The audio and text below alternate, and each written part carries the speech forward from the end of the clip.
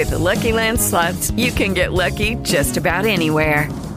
This is your captain speaking. We've got clear runway and the weather's fine, but we're just going to circle up here a while and get lucky. No, nothing like that. It's just these cash prizes add up quick. So I suggest you sit back, keep your tray table upright, and start getting lucky. Play for free at LuckyLandSlots.com. Are you feeling lucky? No purchase necessary. Void where prohibited by law. 18 plus terms and conditions apply. See website for details. Welcome to Conversations Live. For more than a decade, we've brought you the best in books, entertainment, celebrity interviews, and current events. When the movers and shakers of the world have something to say to you, they say it to us first. Here's your host, Cyrus Webb. Welcome back, everyone, to Conversations Live. I'm your host, Cyrus Webb. Glad you all could join us once again. But for our radio audience here in Mississippi, joining us at WYAD 94.1 FM and WYADonline.com, we're glad that you all can be with us. Also, just tuning in through iHeartRadio and Amazon Music Podcast, we're glad you all could join us as well. We've been talking a lot about history, as you guys have probably seen in the news. History is one of the things that has been a point of contention for some, but also a lot of people realize the importance and the value of preserving history. And one of the things, of course, that has happened in our history is the legacy of an individual that we know well here in Mississippi, and that being Emmett Till. Well, believe it or not, there is a push going on right now to not only be able to make sure that his memory and his story is being told, but also remembered, but also that of his mother as well. Here to talk to us more about that, we're excited to welcome Alan Spears to our broadcast. Alan is the Senior Director of Cultural Resources and Government Affairs at the National Parks Conservation Association. He's going to talk to us not only about the importance of Emmett Till's story, but also how a new national park site would ensure that his murder and the strength of his mother are not forgotten. Alan, thank you again for the time. Really do appreciate you stopping by today. I'm very glad to be with you. Thank you. So, Ellen, this is something, in fact, we were just had a news story here on the radio side here in Mississippi last week, just talking about the importance of remembering the history of individuals like Emmett Till and also the impact on the country. But I want you to tell us from your standpoint, why is his story so important? Well, it's not possible to overestimate the significance and the positive impact of President Joe Biden's decision to designate a new national monument commemorating Emmett Till and Mamie Till Mobley. This is a story that should never have happened, but it did occur, and as such, it's a part of our shared national narrative, and all of us need to know about it. So the president's action takes us several steps closer to gaining a better understanding of one of the more painful chapters in our history, and towards ensuring that the National Park Service, America's leading storyteller, represents all of our history. So the National Parks Conservation Association really supports this effort, as we have supported for decades efforts to diversify the sites and the stories that are told in the national park system. Cyrus, Tuesday, July 25th would have been Emmett Till's 82nd birthday. And it's unfortunate that when he went down to Mississippi in the summer of 1955, his life was cut short after having an unfortunate encounter with a white woman named Carolyn Bryant at Bryant's grocery store on Wednesday, August 24th, 1955. That incident led to Till being kidnapped at gunpoint from his Uncle Mose Wright's home and being driven around the Mississippi Delta, beaten, tortured, and finally murdered, and then having his body dropped into the Tallahatchie River. It was recovered by happenstance, but then local authorities insisted that Till's body be buried immediately to cover up any evidence of a crime. They didn't want any publicity. And that's really where his mother, Mamie Till, comes into the equation, into the story, insisting that her son's body be brought back to Chicago for burial. And when the corpse was recovered in Chicago, she looked at that body and just understood that nobody would really believe what had been done to her son.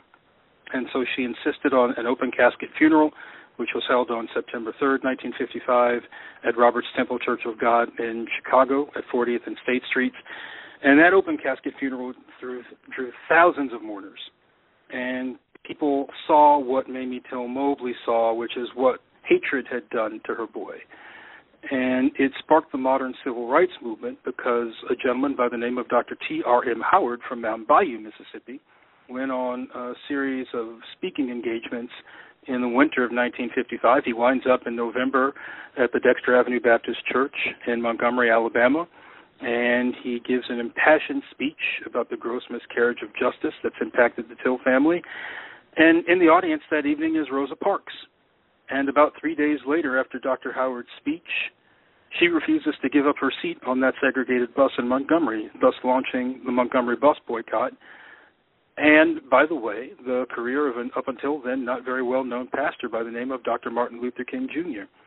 So as we talk about the significance of Emmett Till's murder, the acquittal of his killers, the open casket funeral, all those things served as catalysts that then launched the modern civil rights movement, thanks to that fateful action on December 1st, 1955 by Rosa Parks. So this is an important story. We all need to know more about that. And I appreciate you sharing that with our audience here, Alan. So that brings us back then to what we're talking about today. So how would a national park honor Emmett's memory? I know you gave some of the history here, but how would the national park be able to do that? Sure. So what we're looking at this point in time are plans by the Interior Department and the National Park Service to form a park basically around three hubs. In Chicago, that's Roberts Temple Church of God in Christ, again, the site of the open casket funeral. And then in Mississippi, in the Delta, there would be two contributing sites, the Tallahatchie County Courthouse, the site of the trial in September of 1955, and then Grable Landing on the Tallahatchie River, which is the body recovery site.